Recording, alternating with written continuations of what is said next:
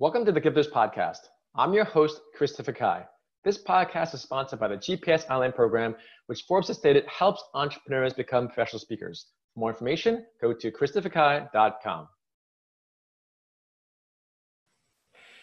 My guest today is Sherrie Dunlevy. She is an author, speaker, podcast host, and grief educator coach.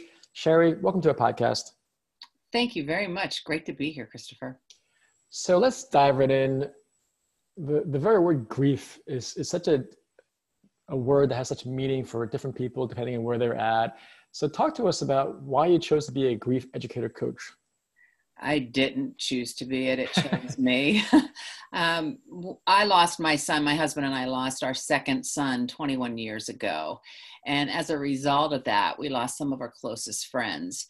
And through the years, I kept thinking, why would that happen? Why would people abandon you when you needed them the most? And so I realized it came down to three things. The first one was that maybe it just hit too close to home and it scared them too much. The second was that maybe they wanted to do or say something to help support us, but they didn't know what that was going to be. Or the third is that they desperately wanted to say or do something for us, but they were afraid they were going to make it worse. So they just didn't do anything. And so that's when I decided, wow, if there was just some kind of resource out there for people like this to help them know what to do or say, wouldn't that be wonderful? So I went looking for that resource and I couldn't find it. And so I created it. That's why I wrote my book. And that's what I try to educate people on. Not necessarily the grieving person of how to help them feel better, but how to coach the people that love them to help them to step forward, because these people need a great support system of loving and caring. And sometimes we don't step out in love because we're held back by our fear. Yeah. And I also found that when I've grieved over some people that I've lost, it's also, we're all just busy doing our own thing, like we're all living our own lives, and oftentimes they don't know what to say. And so it's profound. And so for you, you lost your son 20 plus years ago. What were some things that you used to just really understand? Some people can't even get out of bed, so I'm curious, when we're all going to go through grief, we're all going to go through suffering, we're all going to go through loss. So for you, what are some of the things that you remember that allowed you to get up each morning and to live and to grow and to serve? Well, one of the things was that I had a 3-year-old at home. So I had a reason that was bigger than myself. So that was a main thing, but I had a decision to make. I could either let this be my life story, or I could let it be a chapter in my life story. My son made an impact in 29 days with his life. And here at the time when he died, I was almost 38 years old. And I thought, if he can make an impact without ever leaving the hospital in 29 days, then what kind of impact could I be making? And I realized that, I've been given the gift of more time. And so I just thought about it and thought, what, I have a purpose that's beyond that I haven't been living up to. And so I kind of felt like I needed to get busy with my story of my life and the meaning that I was going to leave, the impact I was going to make. And is this the main subject you talk about and speak about so you've been doing this for 20 years now in terms of the grief education? I have not. I've only been doing it for the last, I would say 5 years. And the reason was that I really concentrated on being present for my son and raising him. But at the same time, I realized what I was doing was putting my dreams on the back burner and stopped dreaming altogether. So I started having this calling probably around the time that I turned 50, also around the time that I was about to lose my living son to college. So I was experiencing a new kind of grief. And that's when I decided I better dig into what these feelings were. And that's when I started making my transition into changing my whole life's work.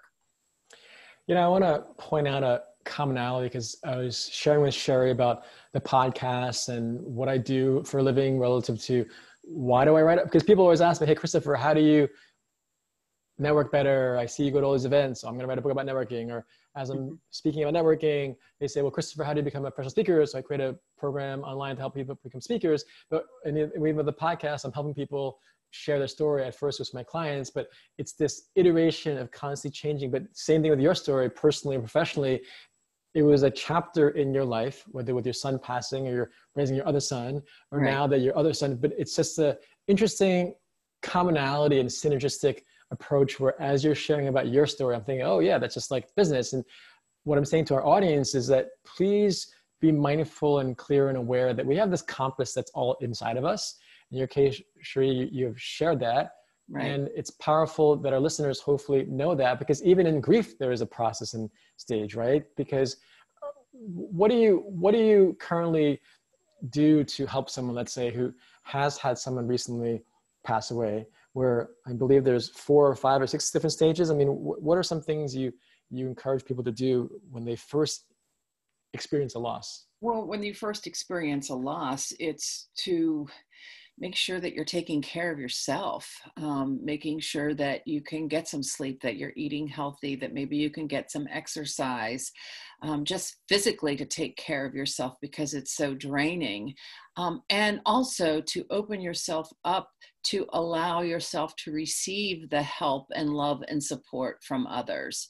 We shouldn't have to go through this alone, and rely on that and accept those gifts. People have gifts to share, but they need receivers, and you can't always be a giver and you can't always be a taker. And so this puts you in a position where you should allow yourself to be in a position of receiving the blessings and love from others. That's going to help with your healing process a great deal. That's powerful. And would you suggest that literally you just call someone up and say, hey, I just want to tell you this? I mean, is there a process to that, or something that, what do you suggest from an actual, very specific advice standpoint? Just say, hey. Yeah, don't be afraid to ask for help. Just don't be afraid. But sometimes I want people to realize that, this is probably one of the biggest times of uncertainty that you will have. And you are going to feel all kinds of feelings. You're going to feel anger, and you're going to feel deep sadness, and you're going to feel frustration, and feel those feelings. But there are also going to be times during this most horrific time that you're also going to be feeling joy and happiness. And that's what's so confusing. But feel those feelings too. You don't want to lose track of those feelings. Those are little glimmers of the hope of healing. And so don't ignore the laughter that might come through this. Well, that's great. Just recognizing that they have these feelings, because sometimes you hear people say, oh, just always be happy and think different and whatever it might be. But in your case, you say, no, appreciate and accept those sad feelings, those horrific feelings, those fearful feelings. And that's great advice. Talk to us about your book. What's one message that you hope to share, and you hope your readers that really pull out from your book? That we need to be there for one another, and that it's not about you and your fear of saying the wrong thing, or not wanting to do the wrong thing, or, and it's not just about death. I mean, we are grieving right now through this pandemic of a life that we once knew, and grieving the things that, we held dearly. Some people are grieving the fact that they have no graduation to go to. So we're all grieving. And what I'm saying is that when someone you love is hurting, reach out to them. Regardless, it's not about you. It's about stepping forward and loving them through their rough time. So step out in love. That's what I encourage everyone to do. That's everyone says, I just be there. Just be there for me. Yeah. Whatever that looks like to you, just step out and be there for them. Nice. Well, thank you so much for sharing that very powerful and profound message. How can our guests stay in touch with you? SherrieDunlevy.com is my website, SherrieDunlevy. I have the Grief Anonymous podcast that I do through the Grief Anonymous organization to help people on their journey through grief to healing. And I have a group on Facebook called All Things Awesome. So you can check it out there as well.